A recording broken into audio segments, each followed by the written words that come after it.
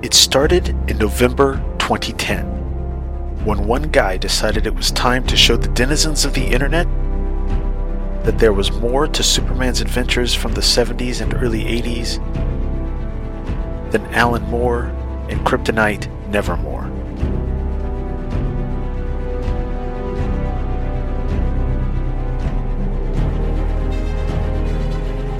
Now, 3.5 years later, that mission continues.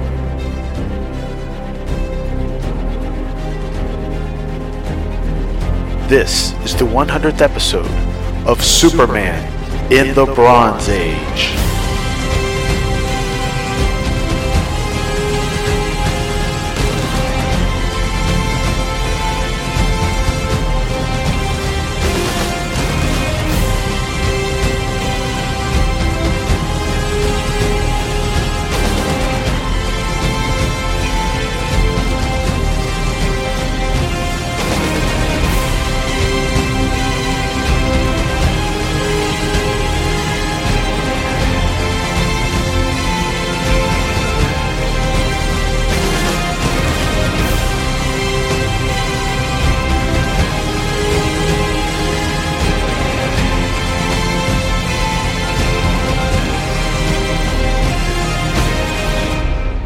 Hello everybody, and welcome to the super spiffy, awesome 100th episode of Superman in the Bronze Age. I am your lovable host, Charlie Niemer, and joining me for this special occasion is my friend and co-host, who I'm pointing to even though he's not standing next to me, J. David Wieter. You may know me from the internet, but you know what? You can call me Dave. Did I get all my catchphrases in there? Okay. Yeah, I think so. Do you have one from Daredevil? No, that's the Dave. Yeah. So, yeah, you got them all. Welcome to the show again, or to the front half, or to the front, the main part. Welcome. Well, now it's all confusing now because I don't even know what I'm doing anymore. You're not usually here for this. Yeah, I know. This is weird. We only do this like twice a year where we get to talk to each other. Really? And last time was a 6-hour car ride. Yeah.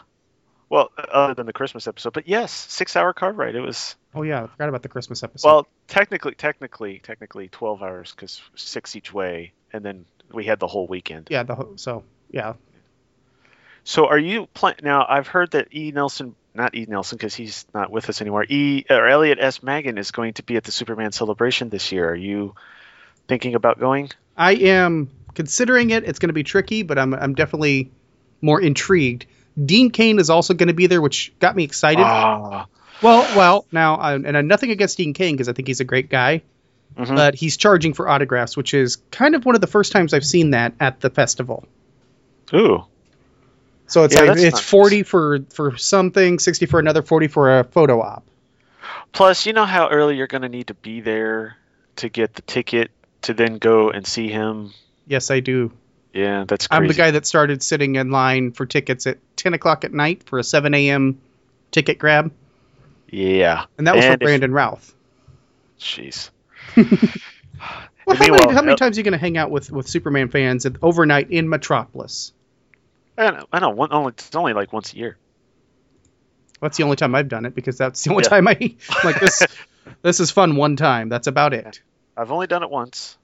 And we podcasted for part of it. So yes. That was fun. Billy D. Williams will also be at Superman Celebration, which is in Metropolis, Illinois. We had a good time last year. We got to meet up with Billy Hogan of Superman Fan Podcast. Not D. Williams of Star Wars fame and Dancing with the Stars. No. Well, he'll be there. Billy D. Williams will be, but I don't think Billy Hogan plans on going. No, he actually got to interview some people there. It was a lot of fun. He even got to guest star on our show. We literally dragged him. He came in. He was like, "Hey guys, how you doing? Hey Billy, come on our show." Yes. And he was there. Fortunately, we had that nice blue snowball microphone, so we could pick him up without having to give him a headset or something. That was cool. R.I.P. my snowball. Oh, but you got a new one. Yeah, I got a Yeti now. Yes, the Yeti. So, as I said earlier, this is our 100th episode. And we are very excited to be doing this. We are covering a very special issue that actually kind of not only ties into what Dave normally talks about on the show, but also has some a couple of big repercussions for the future of DC Comics, I would say. A little bit. Yeah. From the point of this comic, not, for not the future of now. That's confusing. Anyway, exactly. So, before we get to any of that, first we are going to do emails, because we got some. And I am going to go ahead and read the first one, if that's okay with you. I think you should. Okay, I will read the first one. The first one is from our friend, Professor Allen. Yay! Host of the Quarterband podcast and co-host of the Short Box Showcase with his daughter, Emily.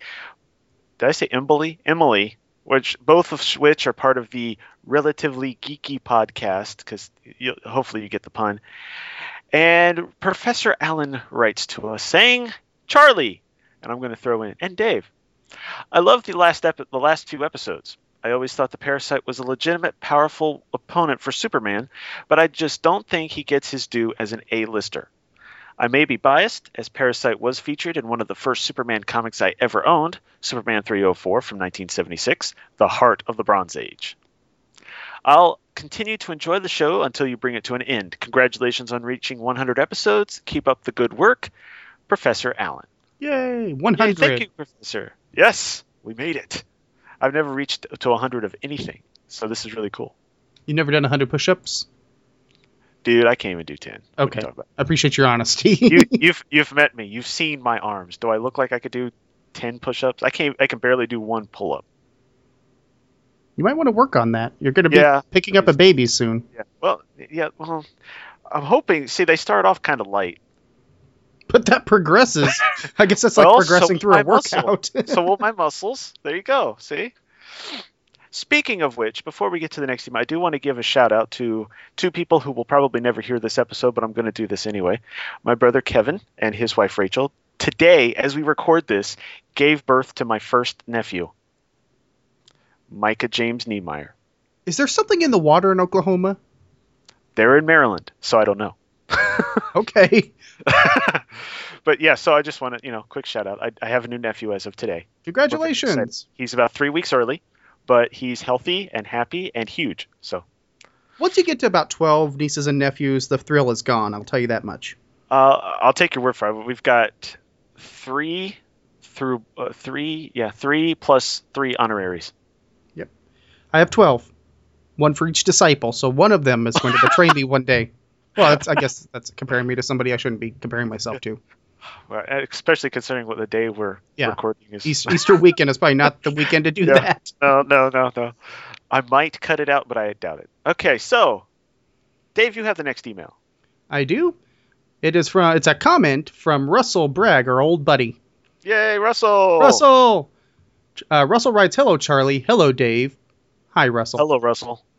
Well, guys, congratulations to both of you for reaching the milestone of 100 episodes. It's a great feat, and you should both be very proud. I'm going to start this email by answering or adding to some of the things Charlie was talking about last time. Oh, good. It may be a little weird talking about Superman taking a shower, but I do remember him taking a shower in a comic, but of course I can't remember which issue.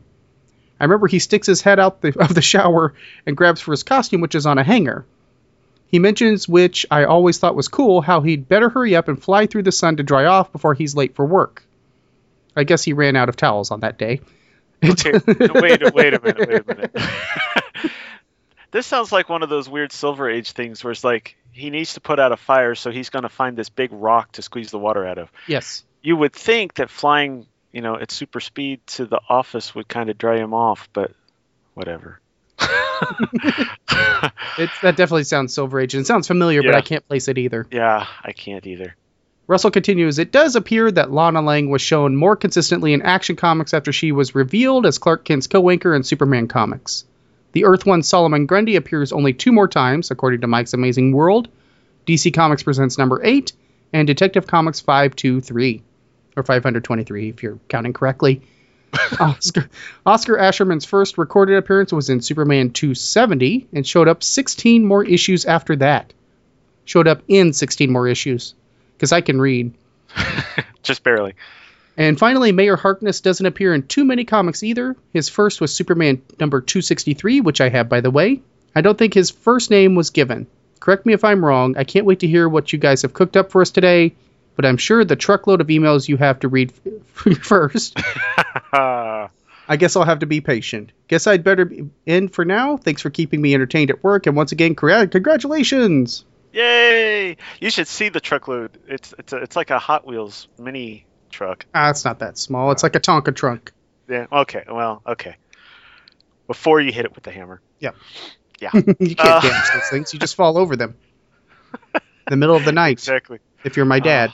They're die cast too. That's the hard part. I mean, they are really tough. Unintended. They're not just tough. They're Tonka tough.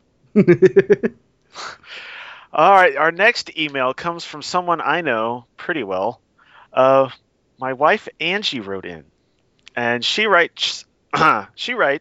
And I'm going to probably start blushing, but fortunately this isn't a video podcast, so you can't see it. If you start crying, I'm out. I'll try to hold myself together. But she writes, Charlie, I am so proud of you for setting out and doing this podcast thing. Even though I may have whined from time to time about the way late nights, the inconvenient scheduling, lack of pay for doing this, and the evenings I was forced to watch Grey's Anatomy all by my lonesome, even though she spelled Grey's wrong, I have supported you every step of the way. Okay. Your wife is doing something incredibly sweet and you correct her spelling? Well, yeah. No, you got to rethink your priorities, that's all. Yeah. Well, maybe I'll just re-record this part. Okay. I don't know. You set out to do something you would enjoy and have met some amazing people along the way. This was another tool that God used to bring you out of your shell and blossom you into more than meets the eye.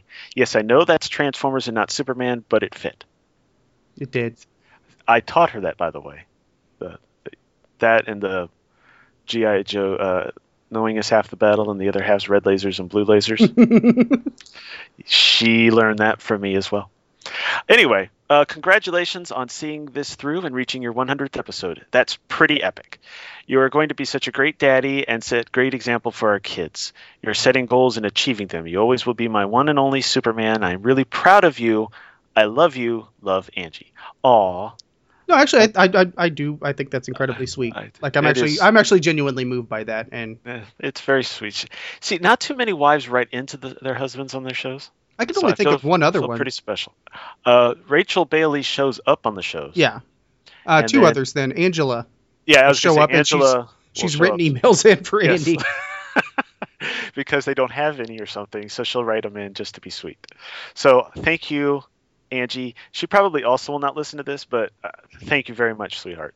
I think that's actually, I'm thanking you for him. So yes, it was very sweet, and yes, I have met some amazing people. I mean, there's the Superman Podcast Network. I didn't know any of those people really before this. Dave, obviously. I mean, heck, we know each other enough that we traveled a long way and spent a whole weekend together. Yes.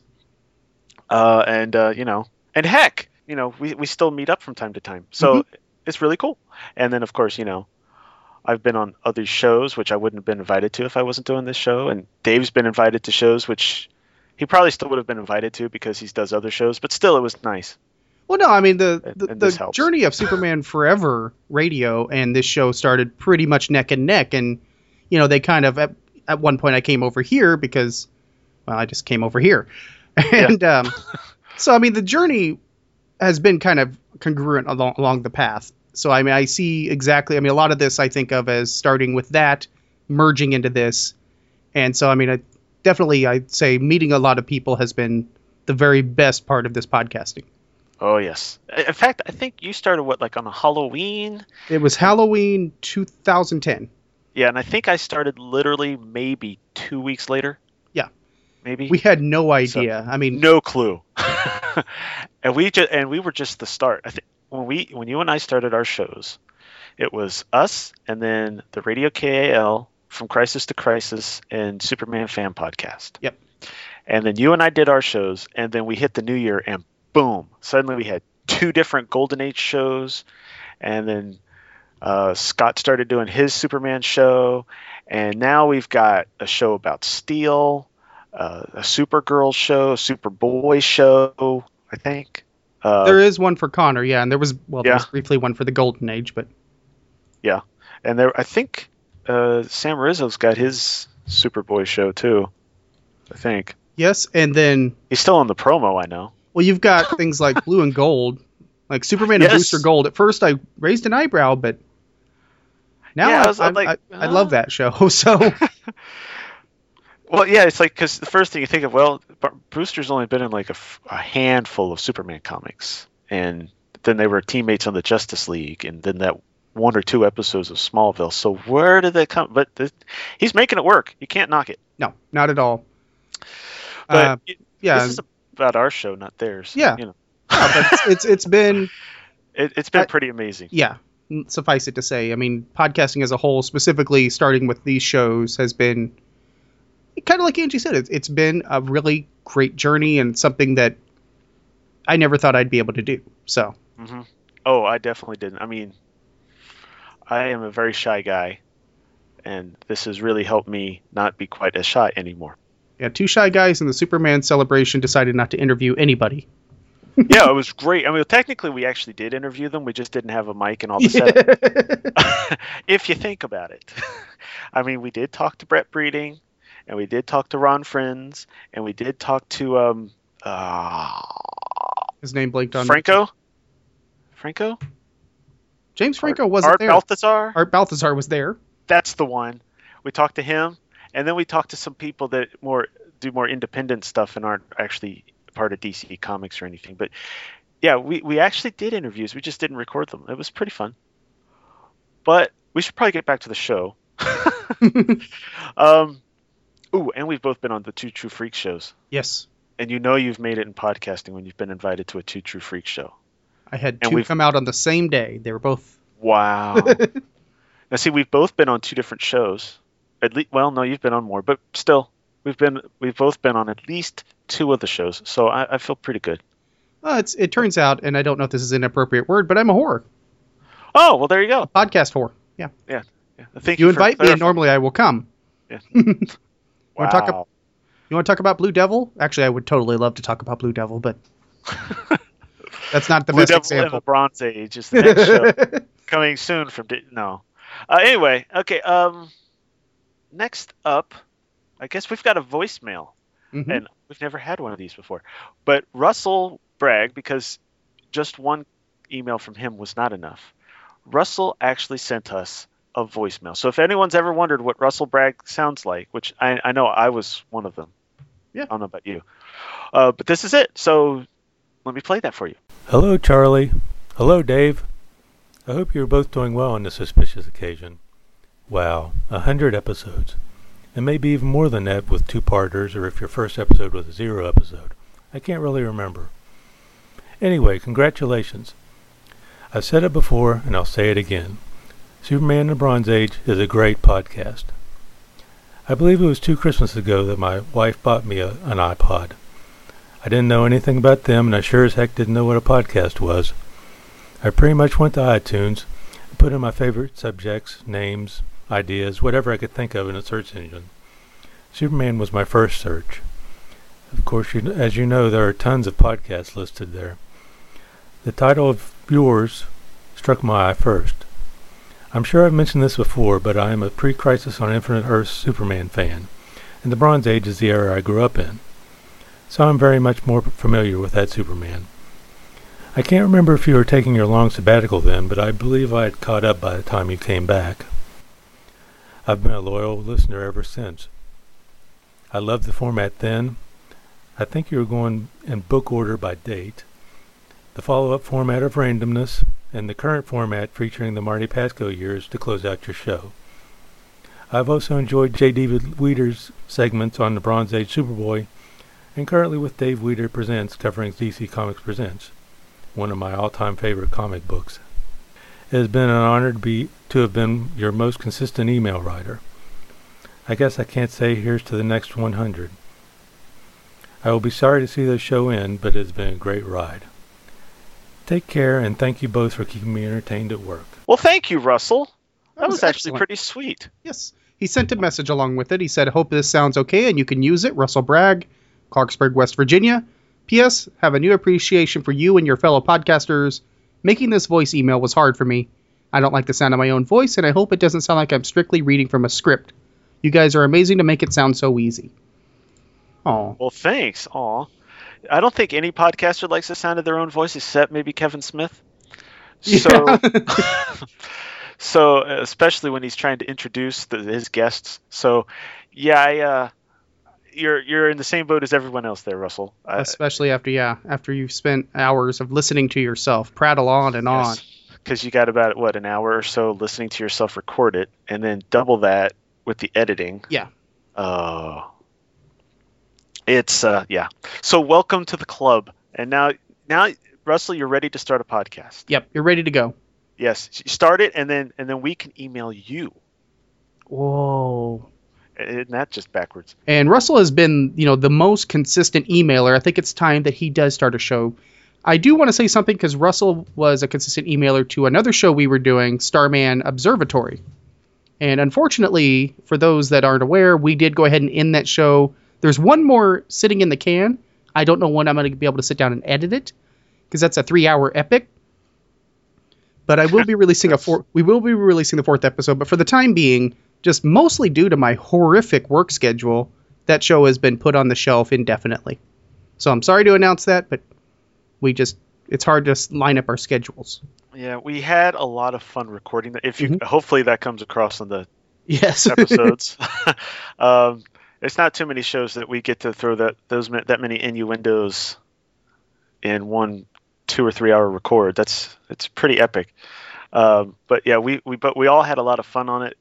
It's a shame. We are all saddened that we have to stop doing it, but it was just getting too impossible, as noted by the large amount of time between episode 2 and 3. Yes. Considering we were a monthly show and we still missed like 2 or 3 months.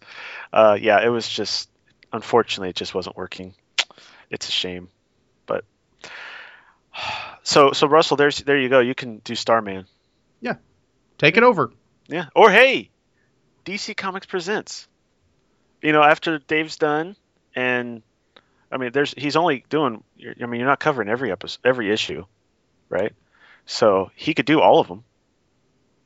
I would highly recommend that, actually. That would be awesome. So there you go, Russell. We gave you just 2 ideas. Go for it. I can't wait to read his reaction to this. This is gonna be fun. So with that, we will go to a quick break, and then to play a couple promos, possibly having something to do with Dave, but I don't know. It's not like I'm the one that puts the show together, and we'll be right back. Superman of the Bronze Age will be back after these messages. I prowl the rooftops and alleyways at night, searching for justice. Blind justice. A guardian devil. No, that's not actually true. I'm not Daredevil, blind attorney by day and fearless crime fighter by night. No, I am J. David Weeder, a podcaster. But you can call me Dave. I do read about Daredevil and his adventures, and I podcast about it on my show, Dave's Daredevil Podcast. You see, it's my Daredevil. You get it. Every Sunday, I read a Daredevil comic and share my thoughts and feelings on the issue, the characters, and the world of Marvel's Man Without Fear in an easily accessible audio form. And I want to take you along for the ride, so tune in each week as we meet Daredevil, his villains, his loves, and more hornhead goodness than you can shake a billy club at. That is every Sunday on iTunes and at www.daredevilpodcast.com. That is daredevilpodcast.com. Take the dare. Listen to Dave's Daredevil Podcast. Did I really just say take the dare? Gathered together from the far reaches of the internet are assembled a network of podcasts dedicated to the first and greatest superhero, Superman.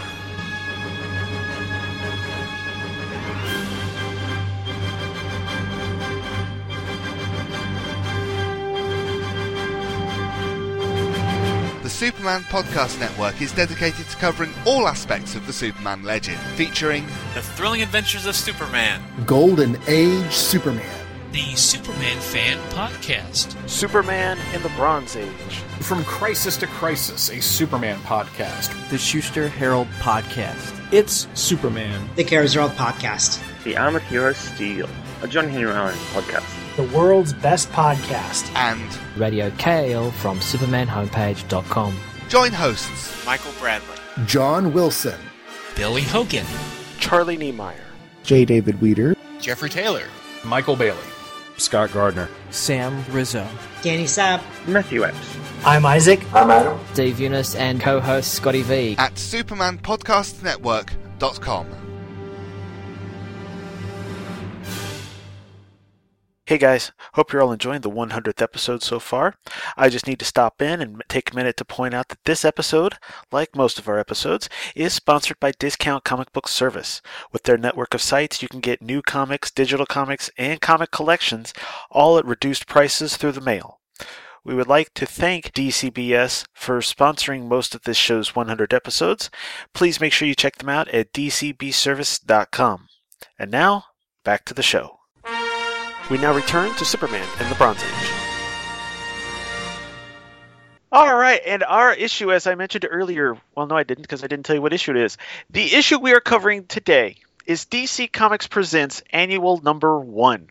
Uno. With Uno, yes, for all of our Spanish listeners or Mexican. The cover date is from 1982. It had an on-sale date of around June 17th, 1982, according to Mike's Amazing World of DC Comics, and had a cover price of $1. The title of, before we get into the title, let's look at the beautiful cover. This is a cover drawn by Rich Buckler and Dick Giordano, and it's got the lovely annual trade dress at the top, and it's DC Comics Presents Superman and the Golden Age Superman, using the old Golden Age version of the Superman logo. Mm-hmm. And it's a beautiful, it actually looks painted, or maybe used markers. Markers cover. Are chalk, yeah. It looks chalky in a good way.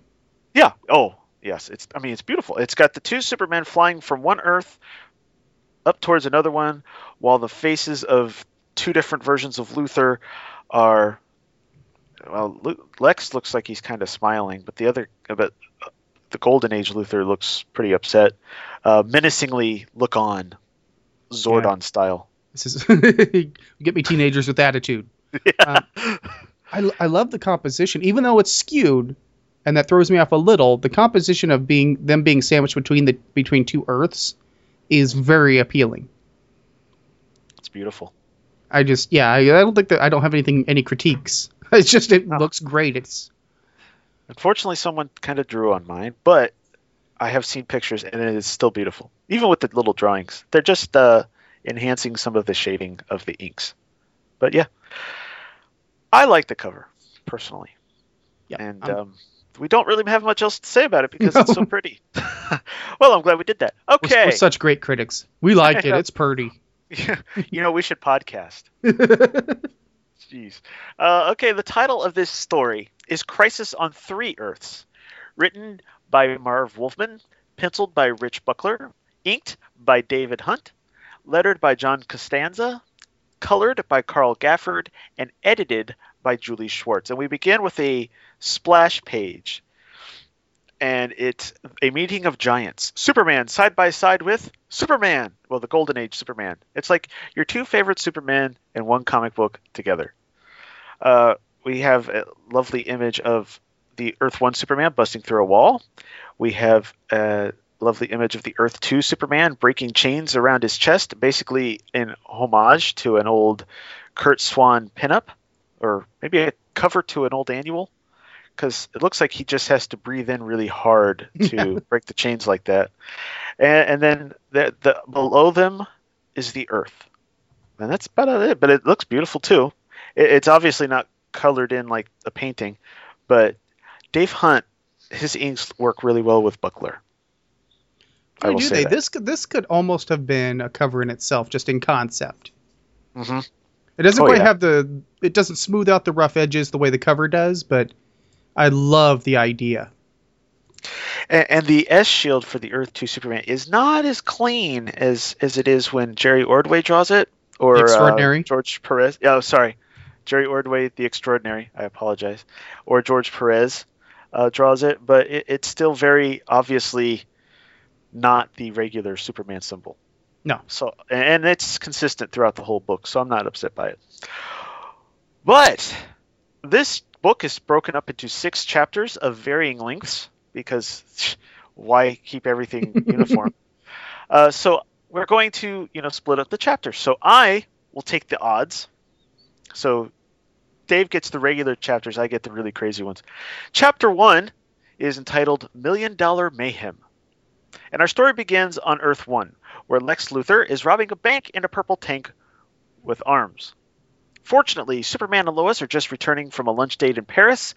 I wanted to make a joke about Adam Grant, but I couldn't figure out a good one. Yeah, sorry. Too soon. Yeah, 20 years. So spotting the commotion with his telescopic vision, Superman drops Lois off the WGBS building, but as he leaves, he also grabs the Daily Planet globe. When he confronts Luthor, the villain blasts him with a specially designed kryptonite ray. But Superman had spotted the ray when he spotted the commotion earlier and uses the globe to block the blasts, and then bowls the globe at Luthor's tank, knocking it out of commission and throwing down some bowling puns, which also allows Superman to apprehend Luthor in the process. After turning him over to the authorities, Superman returns to the WGBS roof, and he and Lois talk about how Superman is letting his sense of duty get in the way of his love life. And over to you, Dave. Chapter 2, Missiles over Metropolis.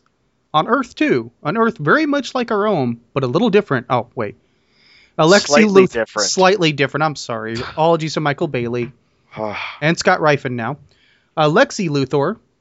Wait, Alexi? Really? Okay, I'll run with the idea. This is a Golden Age retcon, but full red... And you know what? Spellcheck does not like it. No, but he's got a full head of red hair. He has fired missiles.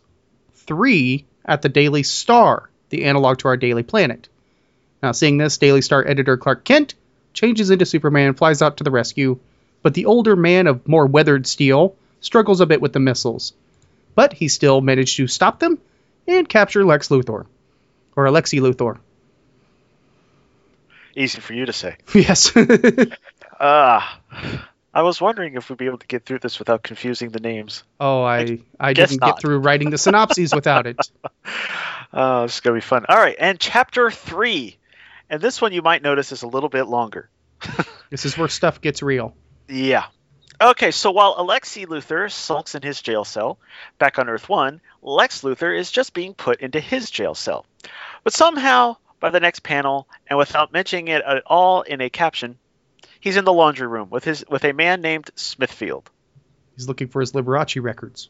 Yes. Who is currently wearing a false chest plate that contains built-in microcircuitry. Returning to his cell, Luthor uses the circuitry to build a device that allows him to not only travel over to Earth 2, but specifically and coincidentally to the jail cell of Alexi Luthor.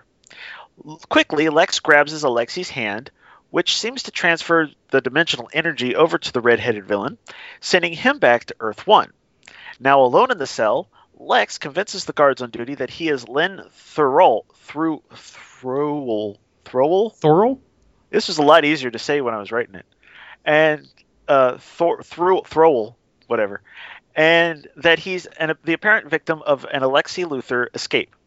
After apologizing, the officers provide Luthor with a suit, which is really amazing, and allow him to just walk right out of the prison.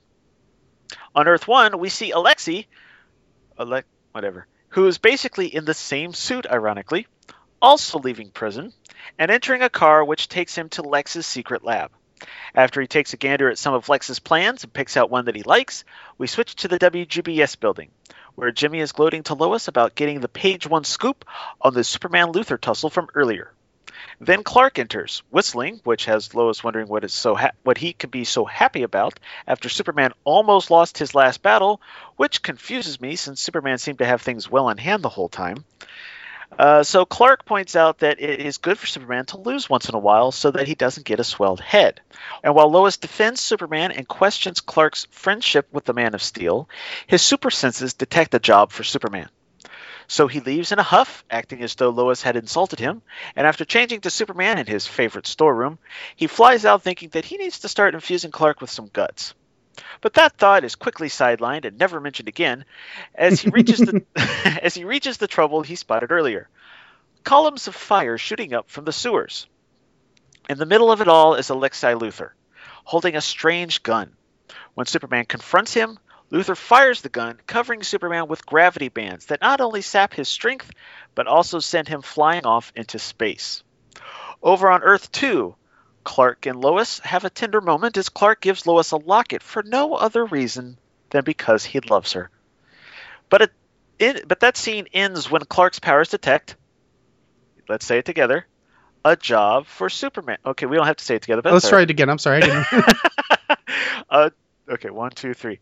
A job for Superman. There you go. Sort of. A young girl about to be run over. After a quick change, Superman takes off, landing between the girl and the threatening truck, bringing it to an abrupt halt. Personally, I would think moving her out of the way would have been better, but I don't know. This Superman was a little more... in your face. Yeah, physical, I guess. Or in your grill, as it would be. Literally. So when he checks on the little girl, she thanks him by shooting him with a shrinking ray, causing him to shrink down towards nothingness. Gloating over his victory, the driver reveals himself to be Lex Luthor, with the little girl revealed to be a robot. Back up in the Daily Star building, Lois has seen the whole thing through a handy pair of binoculars and quickly runs down to the street where she flips Luthor using some self-defense moves that her husband taught her, which causes him to knock over the girl bot. This causes the girl to drop the shrinking ray, which Lois quickly picks up, switches back to enlargement mode, and shoots at the spot where Superman once stood. Quickly returning to his normal size, Superman knocks Luthor out. Realizing that this is the Luthor from Earth 1, Superman wonders what has happened to his Luthor and heads off to warn his own Earth 1 counterpart.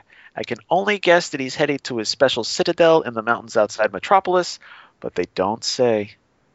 Speaking of the Earth 1 Superman, he's still flying through space thanks to the gravity bands, which we learn at this point is exerting the same gravity force as Krypton, which is robbing Superman of about half of his powers. They're also sending him towards a big black hole, which ends up pulling the gravity bands apart before it can tear apart the Man of Steel. So as he flies back to Earth, we turn our attention to Metropolis, where the Earth 1 Lois runs out of the WGBS building and confronts Luthor, although he confuses her for Lois Kent of Earth 2. But before he can shoot his gravity band gun at her, Superman literally blows him away with some super breath. Wrapping Luthor in his cape, Superman takes him to his fortress, where he gets in touch with the Earth 2 Superman, and the two heroes compare notes. Until they can figure out what to do with the villains, the Supermen decide to send them to the limbo dimension between the two Earths. Once there, Alexei expresses his anger at Lex, but Lex just tells him to shut up and grabs his hand.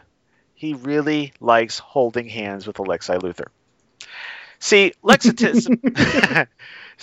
anticipated their defeat and built an escape clause into his special supersuit, which sends them to the one Earth where there are no superheroes, Earth 3.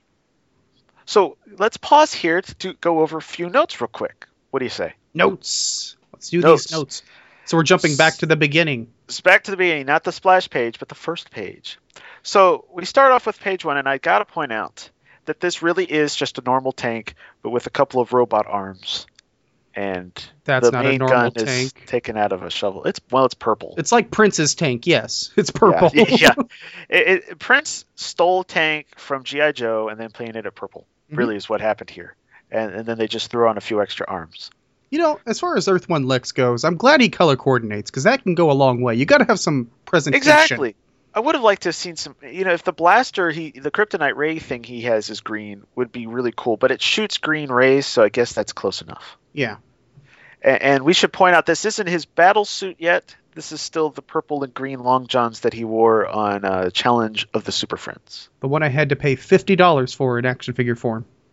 He only, with DC Universe Classics, he came, that version of Lex with the high collar, only came in a 5-figure set.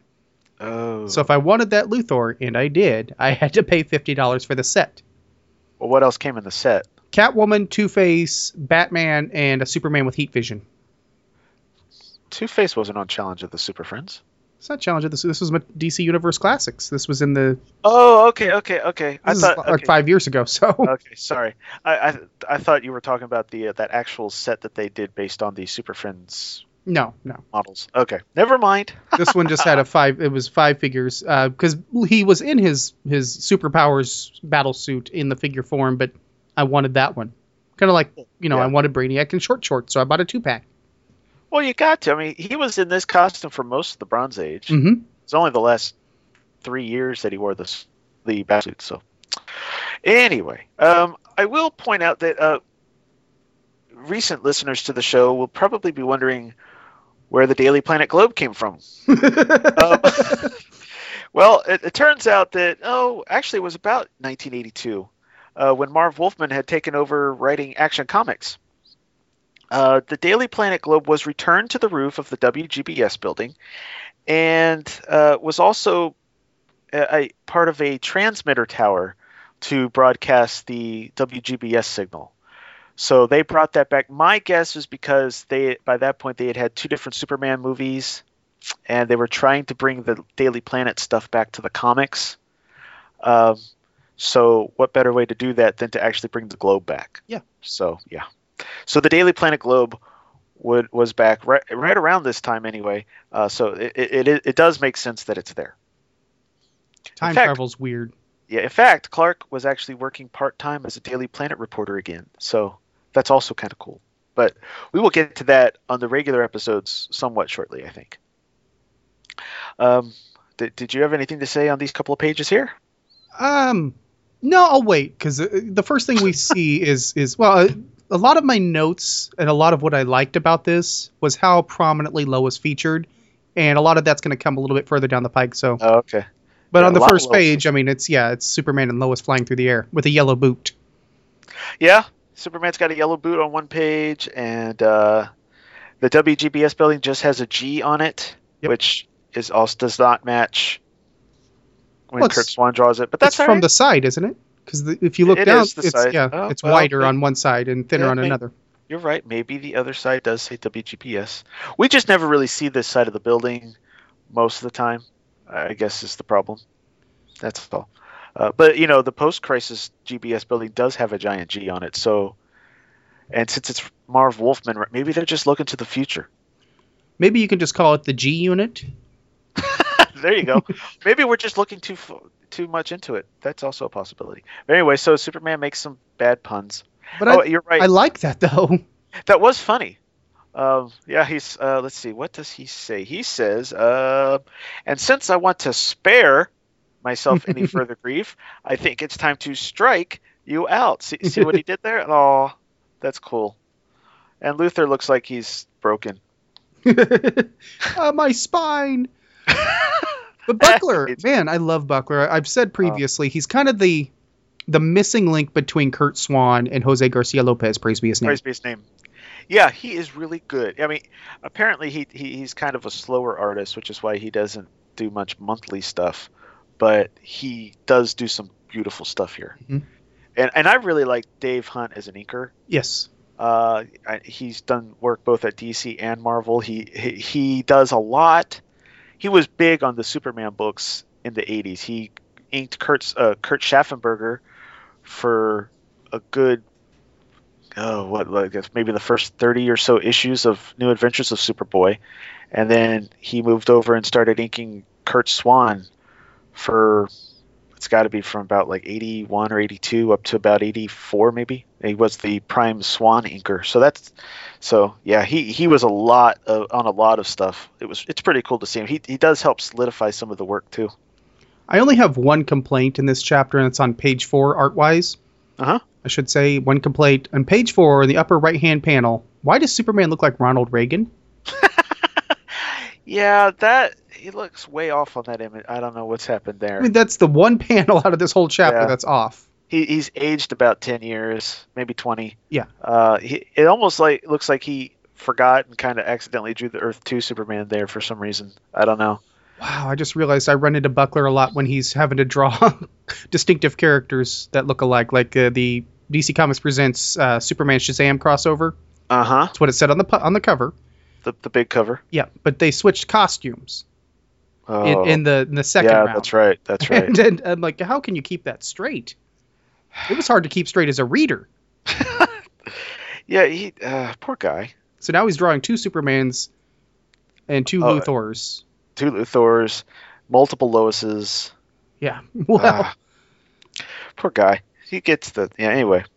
All right, and then we move over to Chapter 2. And, of course, anyone that follows the Golden Age, the Earth 2 Superman at this point knows that once George Taylor retired as editor of the Daily Star, Clark Kent beat out Perry White for editorialship. And he is the editor now. And, he's married to Lois, because we covered that issue, or that on an issue of the episode of this show. I believe Michael Bradley was on? Billy Hogan. Billy Hogan. Yes. I knew they had a guest. I couldn't remember who. Yes, it was a guest. Billy Hogan came on to help me cover that, because I got confused and thought he wanted to cover that one when he really wanted to cover the issue where they where they enlarge Kandor. Oh. So I got it confused, but he took it very well. He understood. It was all right. But automatically you can tell the difference between the two Luthors, in that the first Luthor is just robbing a bank, and this Luthor is going to destroy the Daily Star to torture Superman's soul for as long as he lives. Yes. So, yeah, you can tell the difference. Even with the retcons, the Earth 2 editions to distinguish the two, this is still the Luthor we met way back in issue 4 of Superman. Yeah, with the hair and the smarts. Well, yeah, and just the attitude, the ego that he brought to that table. Yes, and it's like he's got something up his butt all the time. Mm-hmm. He's just an angry man. And I have to say, I kind of like the Earth 2 Lois's hairdo better than the Earth 1 Lois. It's more classic. Yeah, it's got a little bit more spring to it. Yeah, a little more style. But along those lines, Lois is just down. What? Along those lines, I also like the gray on the temples of Superman. Yes. It's not just distinctive. It actually looks cool. I like it. Well, that was something I liked on Hal Jordan, that he was kind of a more traveled hero. Yeah. It was all because of Parallax, though. Yeah, so. I know. Apparently. Well, now, here's the thing. This always gets me. It actually, first of all, this whole setup reminds me a lot of Superman meets Spider-Man. You get the Earth 1 Superman going up against the Earth 1 Luthor. Then instead of the Marvel stuff, you have the Earth 2 Superman going up against the Earth 2 Luthor. By the third chapter, both villains are in jail, and Luthor gets microcircuitry hidden under some kind of skin thing. So this is me reading that scene. Let me do an impression of me reading that scene. I'm moving along, enjoying it, and all of a sudden I get to that part where he finds this prisoner who he's put there just in case he comes back. Uh-huh. And he has this wafer thin. It's a false chest plate. So me reading that, huh? Yeah, well, the guards never noticed that. Well, it's just that this guy is willing to go to prison with this chest plate on that he's apparently wearing all the time, just in case Luthor needs to break out and leave him in there. He also leaves it on full display by leaving his shirt unbuttoned. Yeah. By the way, he has an innie. It appears. At least, unless that's part of the chest. Anyway. I didn't look that close. Wow. Oh, it's right there. It's just it's a big black spot. Anyway. So Luthor figures out a way out. Now, at this point, I get the idea, especially further on in the chapter, that this really sets up Lex to be like supremely intelligent, and Alexei to be just kind of going along for the ride. Mm-hmm. As the dumber of the two Luthors. He's all anger and no brains. Well, I wouldn't say no brains, but little brains. Well, Lex is calm, cool, and collected. Lex seems to have come up with this whole scheme, and Alexei, even when he leaves the prison, while Lex leaves the prison and has his own plans for what he's going to do after that, Alexei has to take a car that's been provided by Lex. And then basically is using up a scheme that has already been concocted by Lex rather than coming up with his own thing. So, yeah. It's just like it's not I don't know. I don't want to say it's not fair, but it's just not fair. No. Not really. No. But no, I would say it might actually be fair, because we are reading this in the age that the Earth 1 Superman is the prime Superman. That's true. So he's good. He and his version of the villains are probably going to take the front seat. Well, yeah. Plus, he is the main headliner of the book, mm-hmm. so that helps too. Of course, with DC Comics Presents, as we've learned, he normally will step back and let somebody have the spotlight a little, but that it varies from story to story. Yes. Like the Batgirl one in the Haunted Mansion. But we're not going to get into that. Anyway, okay, the scene at the Daily Planet was interesting, but kind of pointless. Other than the fact that Buckler and Hunt do a very good version of, again, Lois, Clark, and Jimmy. I was very fond of this scene. It just looks really good. Clark at on the bottom right panel, the last panel of page 11, just looks really cool. Well, he's the classic superpowers Clark. He's the more definitive Clark, and of course, Jimmy is in his Man of Action turtleneck, yellow turtleneck, green checkered jacket, brown pants. Yep. I'm actually surprised to see Lois wearing something that isn't pink, because usually she's wearing pink. I like pink very much. I like pink very much, Lois. But Clark's in his usual blue suit, which is pretty interesting because by the time we get to the next page where we get to the Earth 2 Clark and Lois, Clark's wearing the same suit. And Lois is wearing something distinctly different. But still yellow and orange. Oh. Look at that. Of course, I mean, these are, unlike when we get a little further in the story, these are not opposing versions of the characters. They're still them, they're just from a different starting point in time. Well, right. It's just, I like how they do that. Kind of a visual trick or visual cheat or whatever to help you. You know, this is Lois and this is Lois. So we're going to keep them in the same colors, just slightly different. This is Superman, or this is Clark, and this is Clark. Now, see, if we had seen Jimmy, I'm sure he'd be wearing a very similar outfit on Earth 2 as he is on Earth 1. So. He'd be more, I was going to say he might be more bow tie, but that's more of a Silver Age. There wouldn't be a really good analog for that. So, but I think the colors would be the same. The jacket. He might be wearing more of a suit, yeah, but still. Let's see. We mentioned the part about taking out the truck and the slipping down to nothingness through the molecules. Okay, this image of of Earth 2 Superman punching out Lex is pretty epic. Yes, it is. That is probably one of my favorite panels of the whole issue. As he gets unshrunk, he's already got a mat on. Like, he's already swinging as Lois is shooting him with the anti-shrink gun. And he's got his Schuster squint on. Yes. I love it. I wish there was more squint. That's the thing I really like visually about Superman, is for him to have a little bit of a squint. Kind of like Captain Marvel. I like the squint. I think it works for those characters. They look stoic. Now, I don't know if you had how you felt about when Ed McGuinness was drawing Superman. I liked it. At the time, I don't know how well it's weathered for me. Well, I still kind of have a thing for it. But anyway, his thing was Superman squints. So when he draws Clark has full eyes. Mm-hmm. When he's changed to Superman, part of the costume is that he squints whenever he's Superman. Unless it's a really extreme close-up or he's showing some kind of shock. Yep. He's usually got the old squint. And I liked that aspect of it a lot. That was cool. Yes. He always, and he did a very good job of maintaining that through his whole run, even when he moved over to the Superman Batman title. So that was really cool. But anyway, back to the past. Now, okay, page 17. This panel 1, 2, 3, the fourth panel where Superman looks like he's in shock. It doesn't kind of match with what's going on in the word balloon. It may not be pulled apart. Like, he's really thinking this through.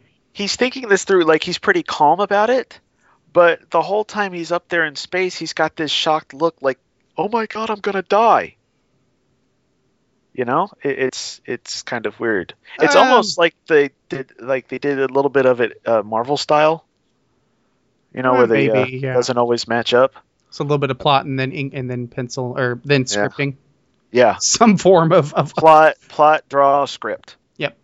And, you know, since Buckler and Wolfman were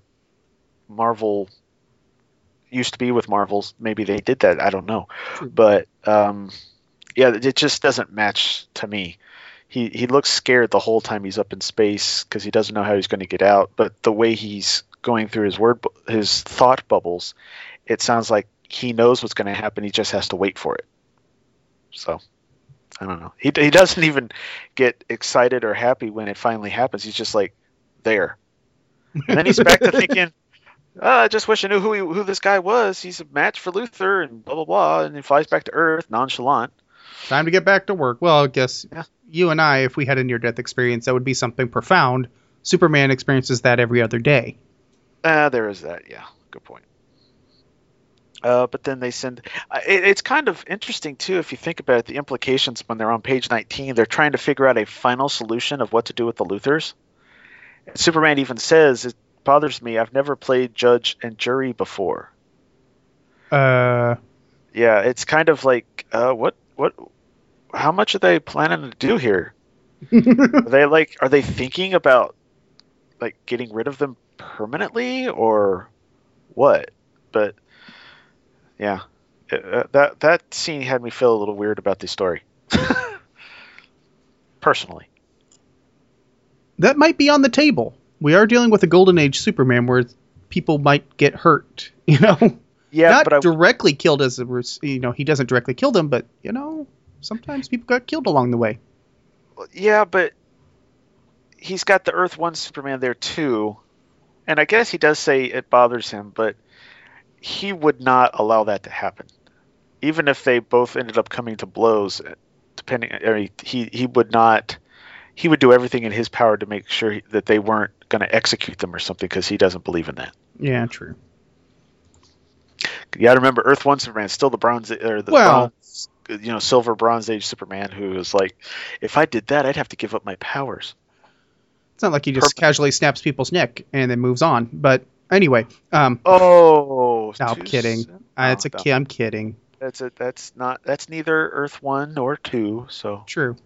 Yeah. Although I think putting them in the limbo dimension is kind of a bold step in itself, because they're human.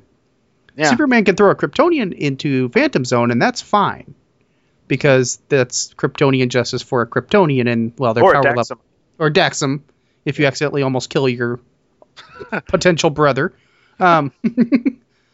So I think that step in itself is kind of making them hesitant as well. The limbo dimension idea. Not to mention, you got to go find them afterwards. Yeah. They're just floating there. We're just going to put them in the pen where absolutely nothing bad can happen. What? Yeah. It does not look safe in there. Mm-mm. There looks like explosions all around them.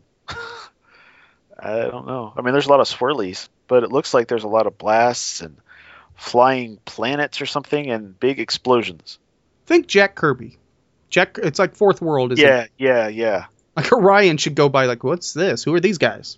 Yeah, exactly. Yeah, it's very Kirby-esque. This would definitely be a place where Kirby would use some of his photo collage things if he was drawing it. But that's halfway. Did you have anything else to say about the first half of the story? Nope, we're good. All right, now it's time to dig in. But first, here's a couple of promos. Superman of the Bronze Age will be back after these messages. You like cheap comic books, right?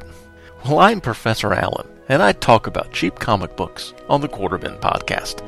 In every episode, I'll dissect a single comic from my collection, as long as I paid no more than 25 cents for the issue. Forget about $4 new comics that you can read in 4 minutes, or crossover events that can cost $100 to collect. Join me in the Quarter Bin, where even bad comics are a bargain, and good ones are a steal. The Quarter Bin Podcast is part of the Relatively Geeky Podcast Network. Visit us at relativelygeekypodcast.blogspot.com or search Relatively Geeky or Quarter Bin Podcast in iTunes. I guarantee it'll be worth every penny. Look, up in the sky. It's a bird. It's a plane. No, it's SupermanHomepage.com, the #1 Superman fan site in the world. SupermanHomepage.com, covering the world of Superman from the 1930s to today. News, reviews, rumors, and reports. SupermanHomepage.com for all your Superman comics, TV shows, movies, cartoons, radio shows, and more. Everything you ever wanted to know about the Man of Steel and more. SupermanHomepage.com. We now return to Superman in the Bronze Age. And we have returned for the second half of DC Comics Presents Annual Number 1, picking up with Chapter 4, When Menaces Meet. Both Luthors emerge from the Limbo Dimension on Earth 3 and promptly run right into Ultraman, you know, the villainous mirror image of Superman, since this is a world without heroes, only villains. Earth 1 Luthor thinks it would be a giggle to shoot Ultraman with kryptonite, but that only makes the villain stronger. See, he's kind of like Bizarro. He's more Bizarro than Bizarro.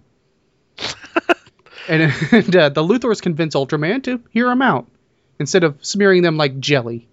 They explain that basically there's a multiverse. They promise to help the villains take over this Earth in exchange for helping them with their plight. More on that in a moment. But unseen by the Luthors and Ultraman, a familiar brunette has been eavesdropping on them. Ooh. Oh, my part. Chapter 5, The Summoning of Superman. Inside what I can only assume is Ultraman's headquarters, because neither Luthor could possibly have had time to find their own, Alexei directs Ultraman on where to place an ion tractor beam. This confuses Lex, because an ion tractor beam isn't part of their plans. As it turns out, Alexei has plans of his own, and is going to use the ion rays to destroy both Earth 1 and Earth 2, much to Lex's shock. At that same moment, Lois is reporting what she witnessed to a Dr. Alex Luthor, who is also concerned about the extreme concentration of ion rays that his equipment, drawn amazingly looking, you would think George Perez helped out, is picking up. Lois says that Luthor is the most brilliant man on the planet and the only person she could go to for help, but she has a plan, and Luthor, this Luthor anyway, agrees to help her with it. On Earth 2, the two Supermen meet up outside of Metropolis, where they talk about how the Earth 2 Superman is happily married to Lois, while the Earth 1 Superman feels that he has so many responsibilities that it wouldn't be fair to his Lois if they married.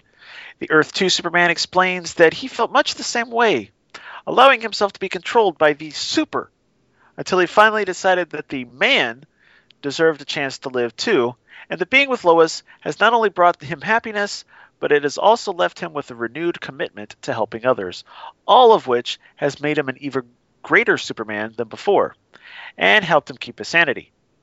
His lecture, however, is then interrupted by Alex Luthor, doing once again a great Zordon impression, calling for their help, and then forcefully transporting them to Earth 3. And that brings us to Chapter 6, Earth's First Superhero. Well, I wonder who that could be. The Supermen are teleported to Earth 3, as Charlie mentioned, where Alex, the good Luthor, he decides to put a power suit on to explain, well, things are going bad, right? So he's going to play superhero with them. And just as the two bad Luthors are working to destroy Earths 1 and 2, they see the good trio approaching and send out Ultraman. Of course, fisticuffs ensue, but Alex manages to turn the tide by making Ultraman intangible, so he's no longer a threat. The bad Luthors are about to go to blows because, well, our Luthor, Bald Luthor, doesn't want his planet destroyed. So they're about to go to blows when the Supermen arrive. Earth 2 Superman works on the machine and disabling it, while Earth 1 Superman tries to make one of the merging Earths intangible, or both, so they pass through each other. And the danger passes. Who didn't see that coming? The Luthors are put away on their respective Earths. Alex Luthor puts away Ultraman, but having seen the happiness of the Earth 2 Superman, the Bronze Age Man of Steel rushes to share a moment with Lois, but he misses the opportunity as she gets sent on assignment to Europe. And the issue ends on that ironically lonely note. Aww. That's sad. We'll get to that in a minute, but I thought that was one of the better aspects of this issue. It was very poignant. Yes. Considering that the issue was crowded with a lot of Supermans and Ultraman and Luthors and Alex, it was actually a pretty appropriate ending, but I'm jumping way ahead. Yeah, okay. So let's move back to Chapter 4. Actually, real quick, there was one note I forgot to make. Back in Chapter, what was it, 2, 3? 3. We forgot to point out the whole Len Thorl. Oh, yeah, and they have suits that happen to perfectly fit him. Well, not only do they have suits, but the name. Luthor's sister is Lena Thorl. Mm-hmm. Which Thorl is Luthor backwards. No, it's not. Because that would be it's still But it's still an anagram. That's what I'm trying to say. It's an anagram. And apparently, Luthor's family did that so that they could go into hiding because they didn't agree with what Lex was doing to destroy, Earth. And, that whole thing. That whole thing. Not Earth so much as Superman. And who cares who gets in the way?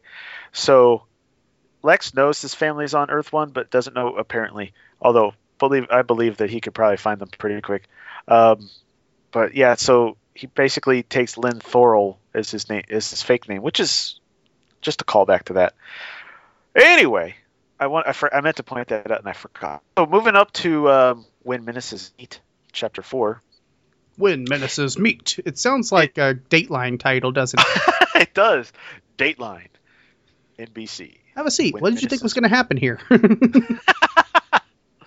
And so they landed in Metropolis, and what were they going to do next? They run right into Ultraman right out of the gate. Now, it makes sense. I could see Lex thinking Kryptonite would hurt him, because, it works on the other two Supermen. But, of course, it doesn't, and it just makes him stronger. He's not, Zebaro, but close. Yeah, this costume is so weird, though. They're not shoulder pads, they're just sort of a shoulder front. I don't even know how to describe it. These points that come out in front of his shoulder. Yeah, and then his cape's really short, too. It's very unfortunate. But a lot of blue. Mm-hmm. Nothing to break it up. No, not even a little red belt. Perhaps with a pentagon as the buckle. I don't know. But he's definitely not quite as smart. But even from he's not quite as smart as our Superman. But even from the beginning, he's planning to double cross them. Mm-hmm. So they them. So yeah. Well, yeah. All the villains plan on double crossing. I don't know how the villains win at all on this Earth, but whatever. Well, that's the thing. They haven't. That's his whole shtick. There's all super villains, no superheroes, but they still somehow they haven't. Yeah. It's amazing how that dichotomy works. So we move on to Chapter 5, and basically Ultraman's just being muscle. It kind of amazes me, too, that with all this and all the stuff that they're doing with the ion rays and the other Earths, that we don't have any cameos from any of the other crime syndicate. But I'm kind of glad for that, though. That would have been a little too much. Yeah, exactly. But I love the detail. Look at the detail on the machinery. You mentioned Perez helping out. Did he? Not that I'm aware of. There's nothing in the credits, and there's nothing that I found in notes. But it does. Either he helped out, or they got like Terry Austin to do some of the inks on the background, because he's really good with the detailed inks as well. It's impressive. You can just look at the intricacy. I mean, none of this stuff does anything, but darn it looks cool. I know there's vents and wiring and circuits and tubes, knobs, switches. Well, I already said vents. I mean, there's like exhaust pipes on this thing. It's amazing, and that's before we even get to the big scope thing that Alex Luthor's looking through on the next page. I mean, jeez, which is amazing. I know. At first it kind of made me think of the Enterprise on its side a little bit, or I think it's just because of the big round disc. Yeah, which is probably a ball, but it's kind of hard to insinuate 3D when you're using the flat colors. But Lois on Earth 3 is probably the most attractive of the three. Yeah, she's got nice hairdo, and again, because of the shortcut, we have orange and yellow, but this Lois is wearing pink. Mm-hmm. So that's interesting. They're really doing great things with color in this to kind of subtle places to give us distinguish our Loises. And this Luthor, he's wearing a purple jacket, green pants, a lighter purple shirt, and he's bald, but he has a goatee that is, of course, ginger. It's reverse Star Trek, because in Star Trek, when you wanted an evil Spock, you threw a goatee on him. Now you want a good Luthor, throw a goatee on him. It makes sense. It's Earth 3. So then the next panel, we go to Earth 2, and we've got the two Supermen looking at the Earth 2 Metropolis, and it does look pretty breathtaking. Mm-hmm. It looks like they got two two UN buildings on the one end, though. It's kind of weird. Yeah, maybe. I thought the UN building's a little bit more curved, but I have not been to New York yet. Good point. Well, they kind of look curved to me at first, but now I don't see them looking curved, so I don't know. Maybe I don't know. Anyway, it's a beautiful city, and they color the sky very nice. Carl Gafford's really good with his color selections. Mm-hmm. He's got like a sunset type thing going on. I was going to comment on that. I'm glad you brought that up. That's gorgeous. It's got some pinks and some yellows and some different shades of blue. Wow, it is just as breathtaking as they're mentioning. And this is before digital, so for these colors to make it through the printing process is pretty amazing. He's got like to cut film or something to do this. So yeah, which is always amazing. I mean, think about how often these colorists have to cut out in exact detail that Superman S. Wow. And this guy has to do it twice. It's one thing to try to draw the thing, but to cut out film I wouldn't even want to try it. No. So they have this little conversation about their love lives, and yeah. I like it a lot, though. It's like Superman talking to Superboy a bit. I thought the same thing, and a lot of it, especially when they don't always do a good job of making sure that the Earth 2 Superman has the white temples. Mm-hmm. Especially on page 26, where he never does. Yeah, that was the one I was just looking at. It's hard to tell which one's which for a moment there. And in a couple places they use the S doesn't look too different, but you can still kind of tell the difference on the face and the way that Buckler does it. It looks like Superman talking to a Superboy for a little bit of it. Mm-hmm. It's interesting. Earth 2 looks very Kurt Swan. Oh, yeah. And then Earth 1 looks a little... I mean, this is an odd panel. Lower left-hand corner on page 26. It really looks like a meeting between Swan and Jose Garcia Lopez, previous name. I will definitely go with you on that one. And you'll also notice there's a slight difference in the length of their capes. Mm-hmm. Just a little. But it's very definitely there.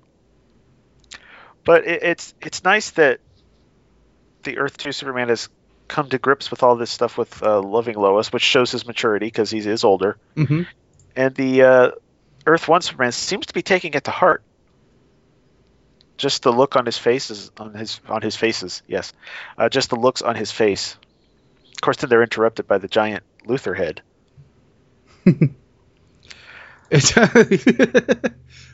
Sorry to interrupt your heart-to-heart, guys, but we got a thing to do. I need your help. I am the Luthor of Earth 3.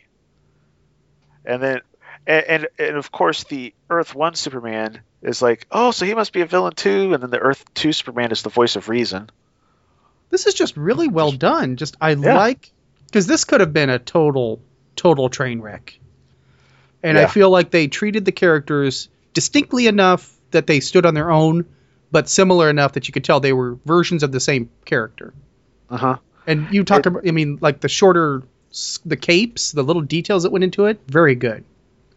I think the only thing that could have made the cape difference better would be, and I would feel sorry if Gafford tried it, but a lot of the time, whenever they bothered to color the S symbol on the back of when they bothered to draw the S symbol on the back of the cape, a lot of times the S part would be blue on a yellow shield.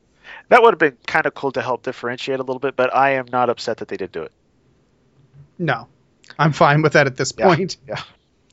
But so then they get to go to Earth 3, and they meet the new Luthor, and he puts on, like you said, he puts on his own super suit, and this one is very different from any other Lex suit because since he's the hero, it's red, yellow, and blue, a darker blue. He kind of looks more Adam Strange than superhero, though. Oh yes, I've always thought that his outfit very much looked like Adam Strange. It came from the same cloth. Although it is my greatly convenient that the Lex Luthor, the scientist, is also apparently a bodybuilder. Well, Yeah, I mean, apparently everyone does it. But it's weird though. In that same panel, the Superman apparently changed capes. Yes, because the Earth 1 Superman's cape is now shorter. So whatever. Again, hard to keep those two straight. Yeah. Actually, you could still. It's so small, but you can still tell the difference just looking at them in their faces. It's so weird. In the faces and in the build, because Earth 1's is more svelte, a little bit more curved. Earth 2 has this big barrel chest, and he's a little bit very more burly. Swanish. Boring-ish. Yes. I'll throw Plastino in too. And so then we get to move. The Earths are coming together, but the bad guys have to stop them, and it makes perfect sense. I've never really read too much of any previous appearances of Ultraman, but it makes complete sense to me that Ultraman is helped by the fact that he's powered by kryptonite, which makes his punches and his hits that much more painful to the Supermen because they're kryptonite powered. It makes perfect sense.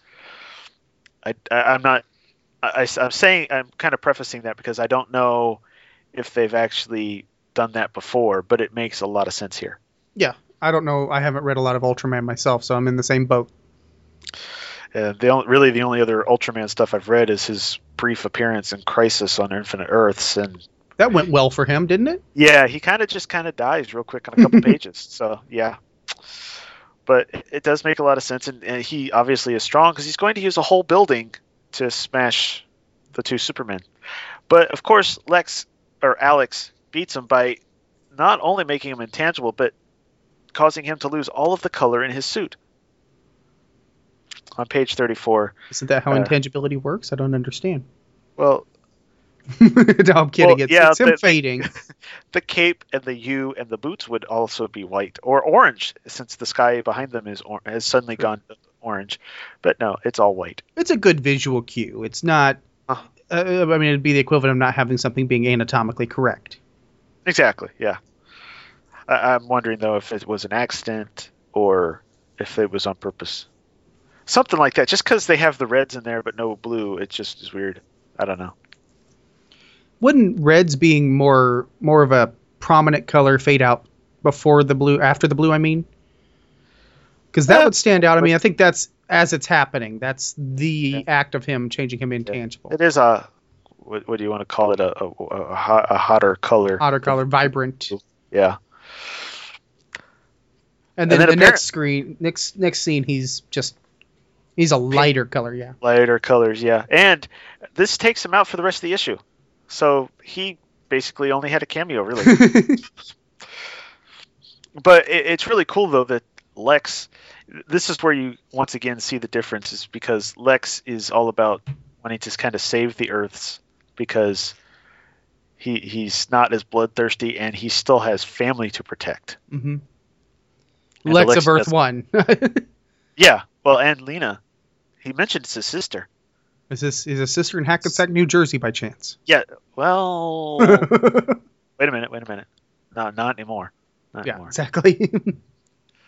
You can't do a convincing head shake, Gene Hackman head shake on the air. So yeah, it's kind of on an audio medium. I can't do Now, see, I don't know about you, but the very first time, not for this because I've read this before, but the very first time that the Earth 1 Superman flew off, did you at all think he was going to try to just move one of the Earths? No, that never occurred to me. Okay. I can see where you would, though. Yeah. Well, I guess he says I have a plan that requires something Alex possesses, so that makes sense. But the first time I kind of missed that line, and I thought he's just going to push it out of the way. But he doesn't. And of course, with the power that they have in all the equipment, the Earth 2 Superman does get thrown around a little bit more than we're used to, because his powers are at a lower ebb. He's a little older. He also had lower powers to begin with. He wasn't juggling mountains. No, he juggled planes, was kind of pushing it at the time. Nothing less than a bursting shell could penetrate his skin. I just happen to have a bursting shell right here. Hey, how about that? They keep them up there in Missouri, do they? Yeah. But he does, even though it takes some straining, he does use his power to take out that ion cannon, which is very helpful. And the Earth 1 Superman does manage to save the Earths, which is really awesome. Yay! Was the outcome ever really in doubt? No. Well, you have two Superman, you know that they can't fail. Yeah. Well, I don't think that was the big point of the story. This was just a MacGuffin to get all these people together and compare and contrast. Yeah, well, heck, they didn't even come up with this idea until about halfway through the story. Exactly. If you think about it. Oh, there's the plot. Let's use that. Yeah. What's really cool, though, is that Buckler actually didn't do like a stat image of the Earth to make them so similar. Buckler actually is drawing the two Earths, so they're slightly different, but just because you can't perfectly copy something that you've drawn, except for maybe a handful of artists. So there do appear to be slight differences between like the two versions of of North America and South America, because that's the only part of the Earth that anyone cares about. What? Wow. I am just in the 80s now. Okay, yeah. Cold War was on. We didn't care about that. Yeah, I mean, if you showed the other side, then you know they might think you were red. Yeah. Yeah. And then we get the wrap up all on one page. It was really fast. It's like a John Byrne where you just suddenly we're done. The difference is you don't have Superman sitting in a windowsill explaining what all happened. Exactly. Yeah, it's all. And for the finale, of course, the Earth 1 Lois is now wearing a purple and pink outfit with a bow tie. I don't get the bow tie. Well, then that blouse is pretty atrocious in itself. Yeah. Well, it's the 80s, and Jimmy didn't get to wear his. And if you're going to have two Supermen, you got to have a bow tie in there somewhere. Because bow ties are cool. That's right. That's right. The thing that I liked most, and I hinted at this earlier, but I gotta say it, Lois is by far shown to be the heart and the soul of the mythology. Oh, yeah. Even with Alex, good Alex, goatee Alex, and the ending was just so... It got to me. Because you have Earth 2 Superman, he's happy with his Lois. Earth 3 Lois is... I don't think they enter into a relationship of some kind, but she's going to be assisting Alex. She's still Lois on that Earth. Uh-huh. And then here we have Earth 1 Superman saying, okay, maybe I should show Lois the time of day. And it comes across as it's too late, and that's kind of another sacrifice of Superman. Yeah. It's also pretty cool that they can just ask, hey, I've got an assignment for you in Europe. You free? Really? Oh, sure. I was just there. But yeah, it is a very bittersweet ending, and then he just stands there sad. Then again, this is an era where Lois told him to take a hike. When he couldn't commit, she's like, okay, you gotta go. You had your chance. Yeah. It might still be just about to come up, but yeah, right around this time. They do split up again. So we should point out, as kind of alluded to, part of what makes this so big also is what happens later on. This does get referenced again in the Crisis on Infinite Earths, because Alex Luthor and his Lois Lane, they do end up becoming a couple. Okay, I couldn't remember for sure. And she ends up giving birth to Alexander Luthor, the gold-suited, super-powered Jerry Curl baby that gets, very reminiscent of the Superman origin, of course. Alex puts Alexander in kind of a dimensional rocket, and as Earth 3 is being destroyed by the Crisis, he gets shunted over to one of the other Earths. I apologize for not remembering, but I didn't have time to read through the Crisis on Infinite Earths. But he gets shunted over to one of the still surviving Earths, and somehow that gives him powers. And he's also, I think, found by the Monitor. Well, he grows up really quick. Yeah. And he's able to hold the dimensional doors open between like the matter and antimatter universe, which becomes a big deal in issue 7 where Supergirl dies. But he's also the one that kind of creates provides the doorway to the Limbo universe that Earth 2 Superman, Earth 2 Lois, and Earth Prime Superboy go to, so that they can all make their comeback for Infinite Crisis. And that guy, basically, this is kind of the lead up to that. I forgot about it being his son. I forgot about the mullet. I need to reread Crisis on Infinite Earths, that series again. Harder to say than you think. Crisis on Infinite Earths. There you go. But yes, that all starts here. So that was really. I'm glad we did that. It was we were either going to cover this or we talked about what was the other one? Oh, the introduction of the Superboy Prime. Yes, and there was a moment of panic as I'm sitting there today. I'd done this issue. I'm like, wait, which one did we try? Which one did we settle on? Yeah, I get a text half hour before we're supposed to start recording. It was about an hour, but yeah. Well, it was about an hour by the time I saw it. And it's like, crap. What are we covering? And I'm thinking to myself, oh no. Because I don't have time. This is my last chance to record this, really. And so, yeah. So that is the big important thing. So we wanted to make sure we covered this at some point during the coverage of this series. This is very important for the Crisis on... Basically, a lot of stuff that happens in both the Crisis on Infinite Earths and Infinite Crisis could not happen if not for this issue. Kind of like a Flash of Two Worlds. This kind of started the ball rolling in a lot of ways towards that. Yes. See? That opened the door for the multiverse. This is the beginning of closing the door. Which makes sense, because I'm pretty sure they were already working on planning all that. And this is written by Marv, so that does help. It was in the background at this point. Yeah, they were probably in the planning stages of starting stuff. I mean, granted, this is 82, but it was a big thing. They were planning it for a long time. But supposedly they didn't know that was going to be the ultimate result until closer to time. But I know, wasn't it just starting off as like just a big crossover, Justice League or a Titans story with the Monitor, and it just got huge. Yeah. They're like, let's start it all over. Oh, okay. Yeah, it started off as like. What did they call it at first? DC Crisis. That's right. And then it was Crisis on Infinite Earths or something like that. So yeah, it went through a lot of changes, obviously, but you almost wonder anyway, even whether they did or not, you almost wonder if this was the start of planting some of the seeds.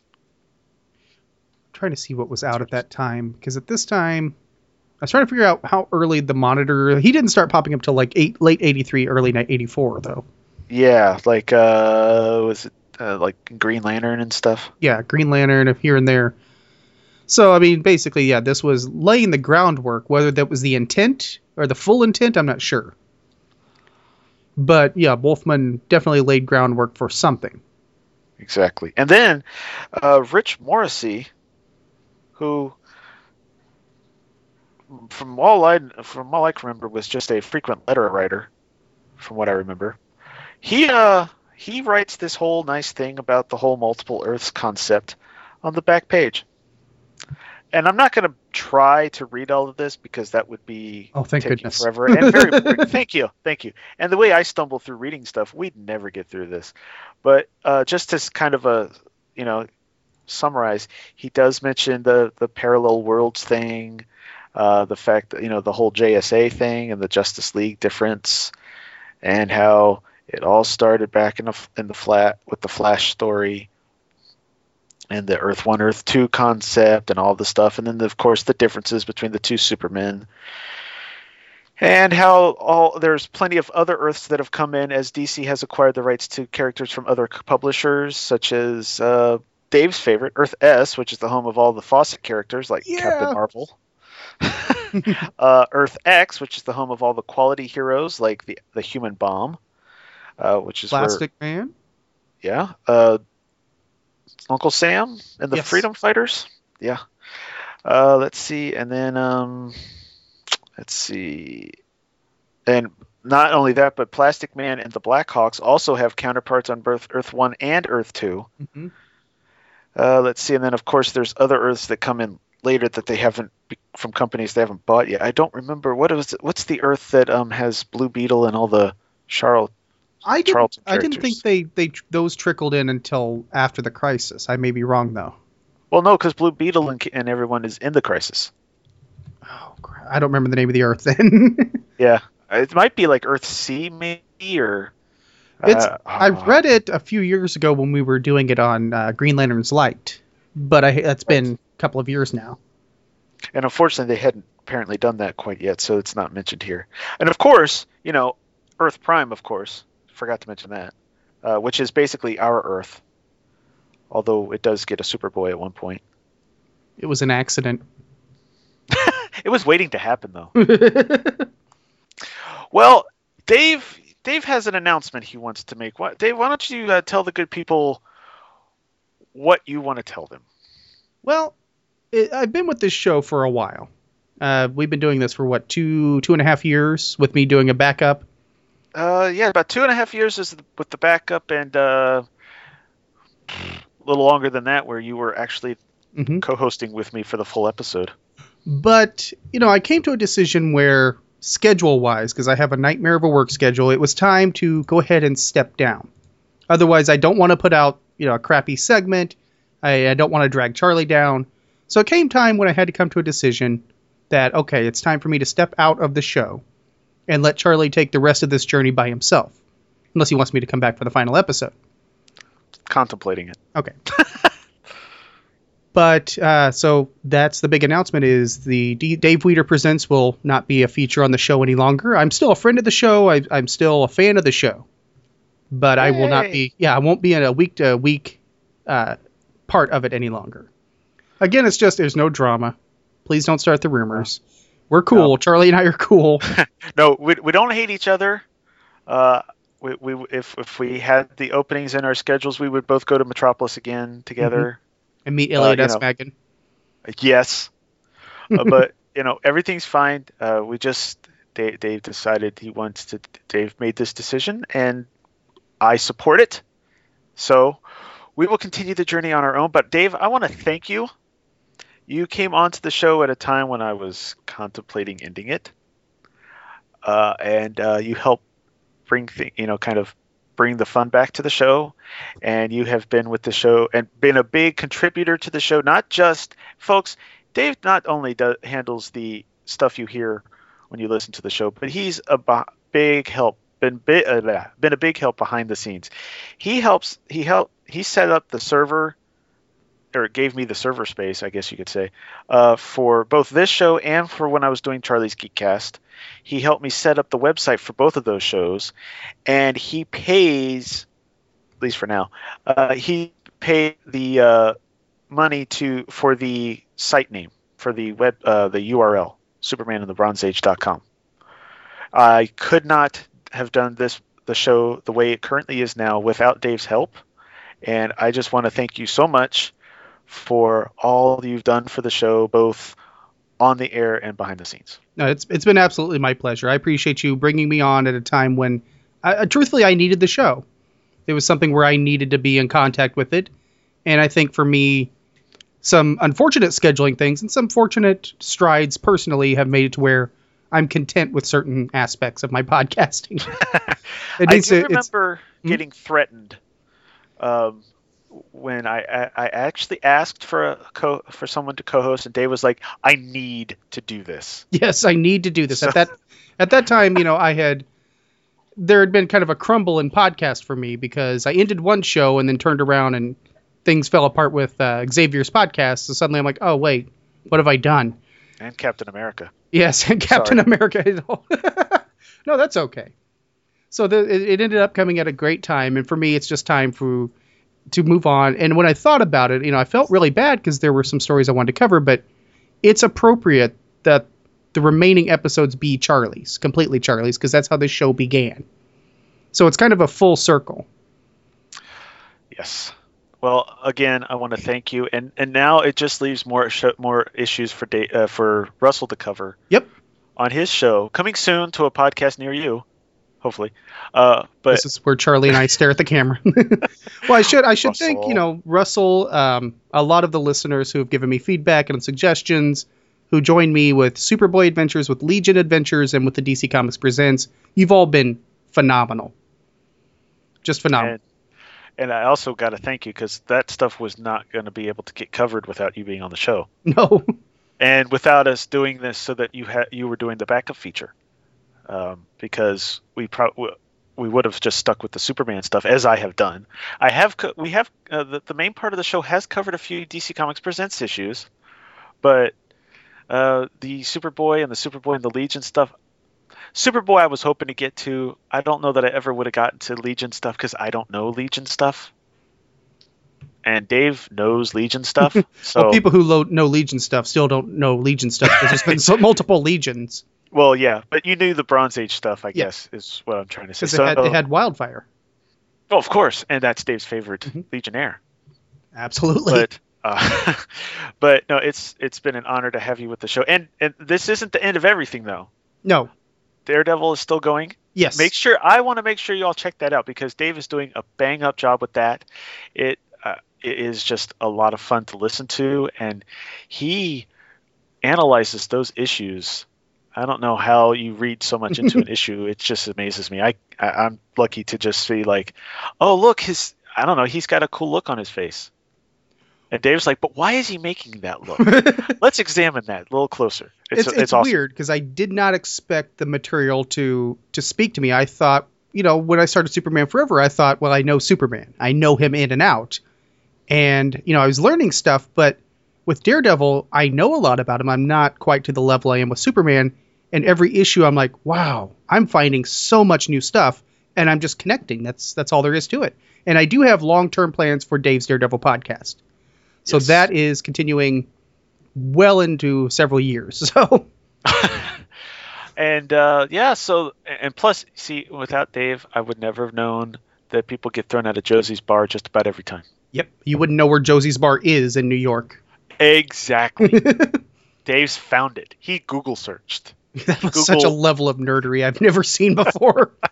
Even I'm looking at myself. That's nerdy, right? Well, until someone else finds Peter Parker's or the Parker house in Queens, I can't fault it. It was cool.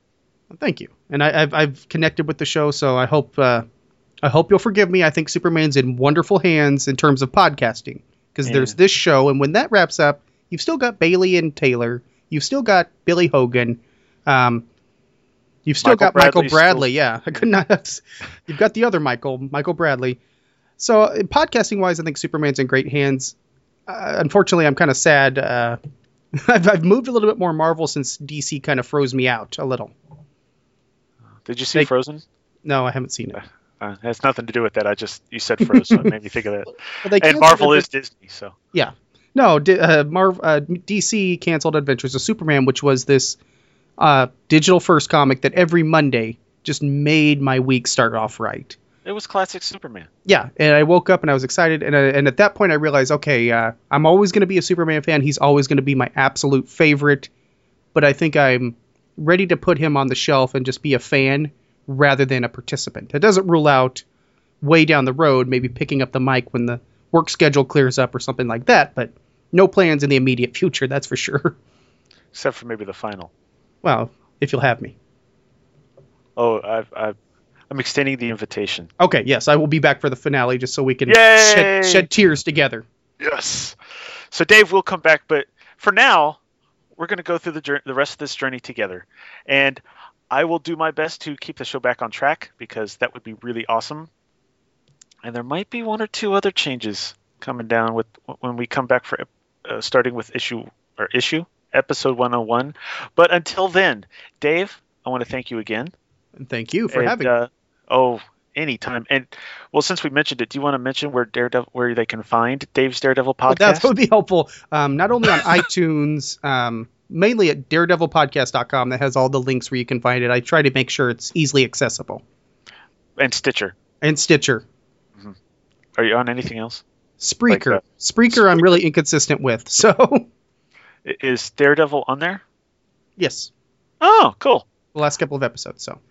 Oh, cool. Yeah, I think you did like one episode where you were just kind of winging it live on Spreaker. Yeah. I listened to that. and then I haven't touched Spreaker since. So, yeah. Anyway, I don't know. Maybe I'll cut that out. Anyway, so thanks again, and we won't, but I will see you guys next time. Bye, everybody.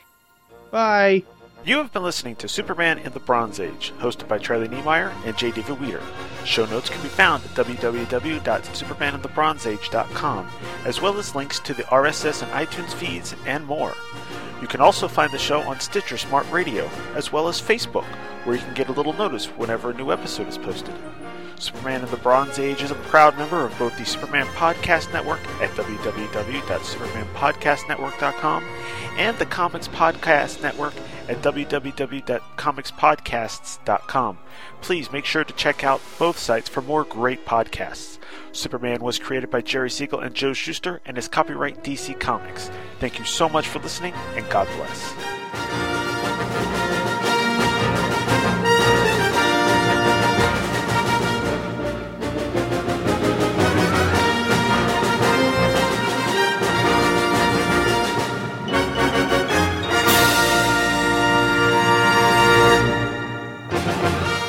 Listen to our show on Stitcher Smart Radio. Stitcher allows you to listen to your favorite shows directly from your iPhone, Android phone, BlackBerry, or Palm phones, on demand and on the go. Don't have Stitcher? Download it for free today at Stitcher.com or in the app stores. Stitcher Smart Radio, the smarter way to listen to radio.